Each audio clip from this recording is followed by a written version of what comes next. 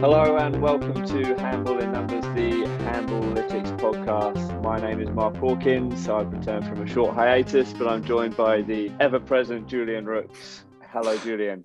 Hi, Mark. Today, we're not focusing on one metric because we've introduced all metrics that we want to talk about during the preliminary round, but we'll focus on one game today, which is Denmark against Norway, which Denmark won 31-25. Top scorers were Hansen and Holm for Denmark with each 8 goals, and Sargosen with also 8 goals for Norway. So today we're joined by a German coach, many years experience coaching in the Bundesliga and with national teams, clubs such as Erlangen, Göppingen and Ballingen-Wellstetten. Innovative coach who played a lot of 7 against 6, even before the new rule came into play. Dr. Rolf Brack, how are you? Yes, thank you. Very good. Nice to have you here. And our game that we focus on today was Denmark versus Norway in the quarterfinal. What were your initial impressions from the game? Yes, I think the first half was very good from both teams.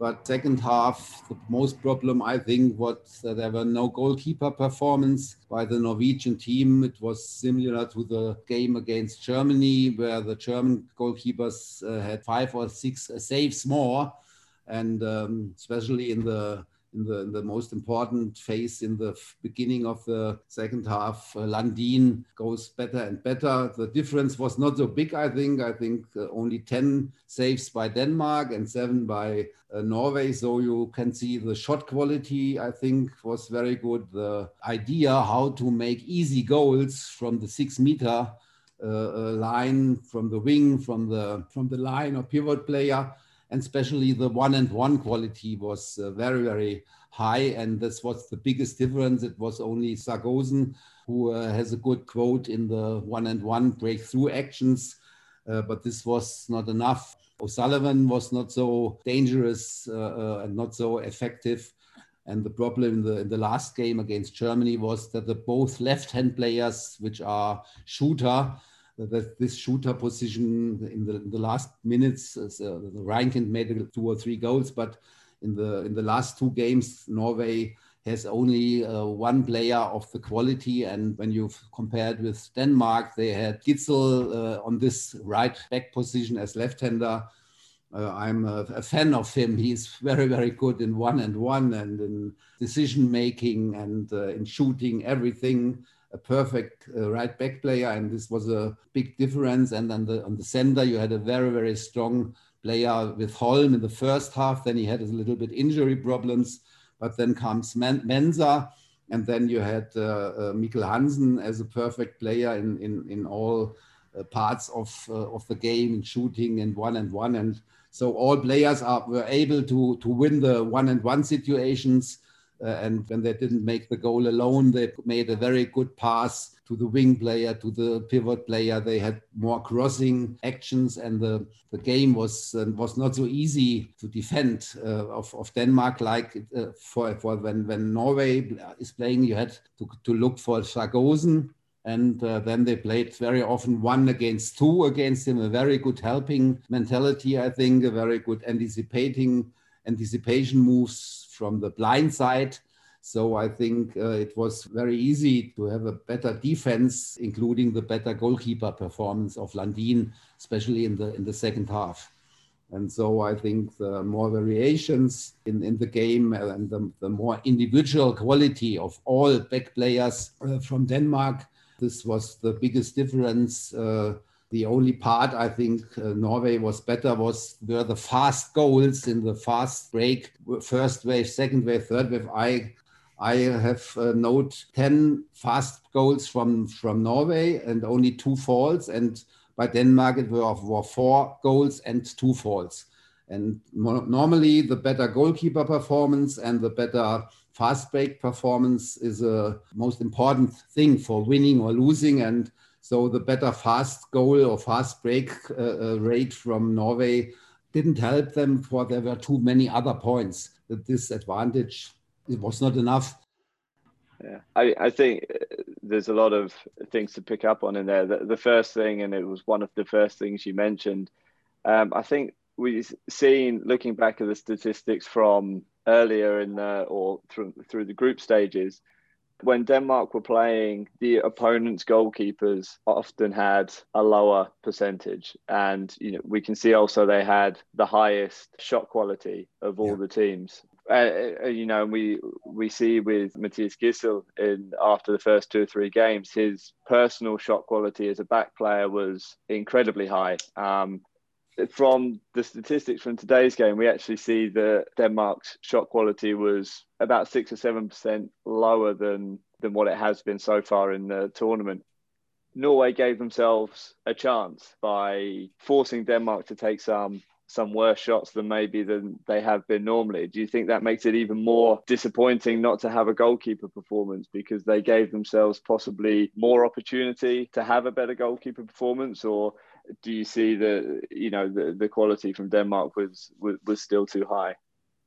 I saw that both defense systems were very close. They only attacked against the ball possession player till 8 meters, and then they were very close together, so that it was not so easy to come in such a good situation. But I think that the problem of Denmark was that they had not the fast break goals. They had only 4. And this is compared to the other games I saw, they had 10 or 12 fast goals, not only first wave, but second and third wave. So that when you see the position attack quote, I think it was much, much better than the position quote from Norway. And so I think that the position attack was very, very variable, was very, very good from the 1-on-1 situations from the most important player. These are the back players, and all of them, the second part of the second half, that they were more effective in the 1-on-1 trigger actions. This, I think, was the reason that the quote of Denmark was not so high than in the games before. Yeah, they're about 63% normally. Yes, but for the position, when you say that they made only 4 fast break goals, I think more than 60% or nearly 60% in the position attack is quite good. Otherwise, I think the Norway goalkeeper, they should have had 4 or 5 saves more. How many? What was the pace of the game? 48. Very slow. Yeah. Probably the reason for that is the same. What you say, barely any fast breaks, barely second, third wave. For both teams, it was relatively slow, clearly below their average.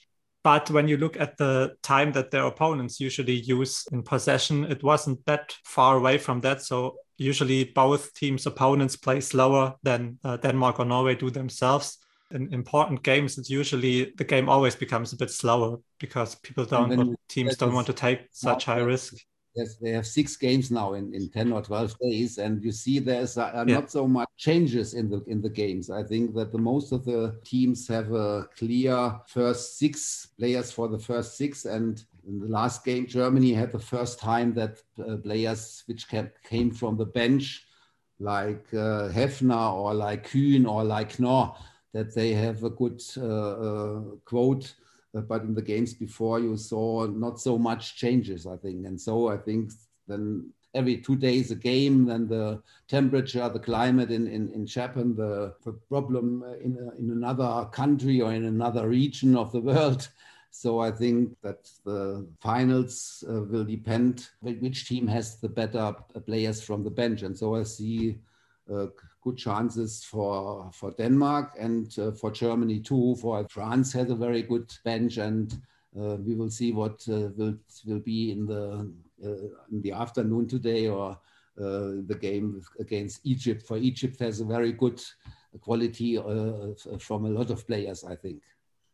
Yeah, and I think that for today's game, especially goalkeepers were interesting because, well, Denmark has Landin in goal, but he didn't have the best tournament so far. But Bergerud on the other side was one of the best goalkeepers in the tournament so far. And obviously today it was the other way around. And especially Norway, well, they had some problems with offense where they heavily relied on Sargosen in the games before, but had a strong defense. And well, today, well, Denmark hadn't that much of a problem with Norway's defense. The two minutes suspensions for Sargosen, especially the second 2 minutes was not so clear or not so correct, I think. And then they had to change him on the long way in the first half. Mm-hmm. And in the second half, then he gets the third in the 50th. There was the game nearly decided, or they were not so close that I think that was not that he gets the third suspension after 7 minutes before the end. But the whole problem to change him in the defense, I think it was not good for the Norwegian team that their best player has to go out in the defense.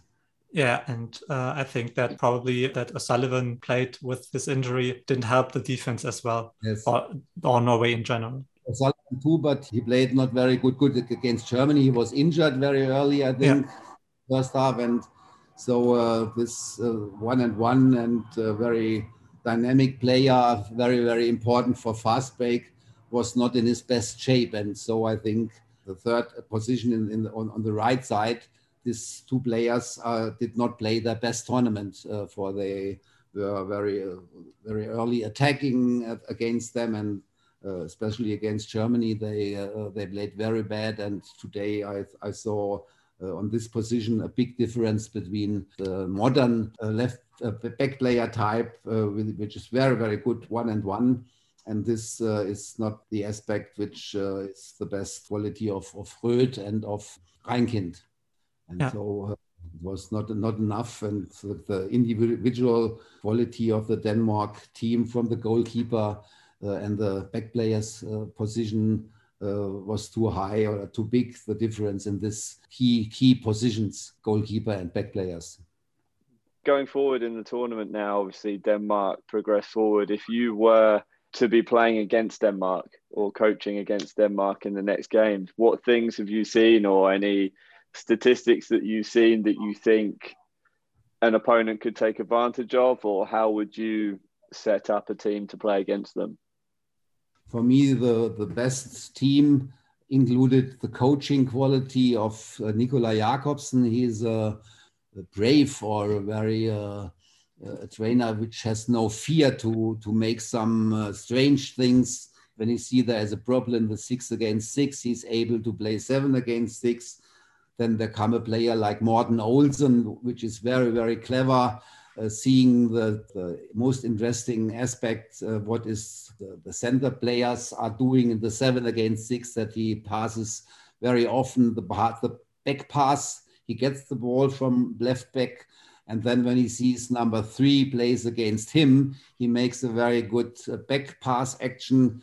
And so they have a very good variety and a very good quality in the 6 against 6, in the 7 against 6. And otherwise, the problem is that Landin wins very often games, but I saw Landin in some games that he has no charisma, no language of his body. And so I think in one game, when the goalkeeper of the other team, like Germany against Norway, Germany against Brazil, when there is Bitter coming, he had, from the last 9 shots, he made 8 saves. And so there are surprising things possible when the goalkeeper position is better from the opponent of Denmark. But when there is no difference, or Landin, I think, is a type, when it's very important, like today in the first half, you have only 4 saves I saw. And then when the game comes in the crunch time, he's a goalkeeper which is able to be very, very good in the crunch time. And on the other side, I think that like today, Norway, that they have a little bit problems in the retreat. But then you can make perhaps more goals than Denmark in the fast goal or fast break situation. So it's the old rule that you have a very good defense against them, included the goalkeeper performance. And then you get an advantage perhaps in the fast break goal situations, or in the quote of easy goals in the fast break. But they are very, very good in offense and able to make 30, 40 goals, have a very good bench. So I think there are a lot of reasons that you cannot stop them, I think. So if you had to bet money on who wins the gold medal, you would put it on Denmark, right? Yes, yes. Yeah, I would agree as well. You, Mark? Yeah, it looks like it at the moment, I think. Yeah, I think there's not too much that speaks against them. All right, I think it's a good ending for today. Thank you, Ralf, so much for being our guest and for taking the time. Yes, thank you very much that I could speak with you. Okay. And tomorrow we will be back to focus more on the women's quarterfinals and feature one of the games there as we get to the business end of the competition now. Well, until then, as always, follow us on Twitter, Instagram, Facebook. It's at Handballytics everywhere, or go to handballytics.de where you get all the stats that we talk about for each game. Until tomorrow, hear you then.